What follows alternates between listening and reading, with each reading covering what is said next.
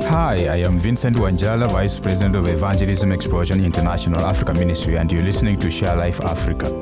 This week, we will be diving into some big theological words in the Christian faith, and they are important because they teach us more about our faith and what Jesus has done for us. Today's is justification. What does this mean?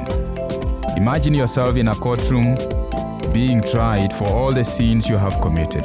The Bible tells us clearly the punishment for our sin, for the wages of sin is death.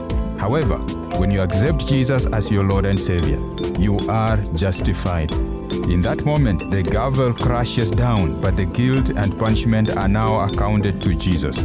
He took our sin on himself and gave us his righteousness. Instead of being guilty, we are now clean.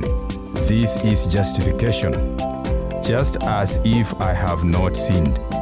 But to receive it, we must place our full and complete trust in Jesus and what he has done for us. Let's share this amazing news. Learn how you can at sharelifeafrica.org.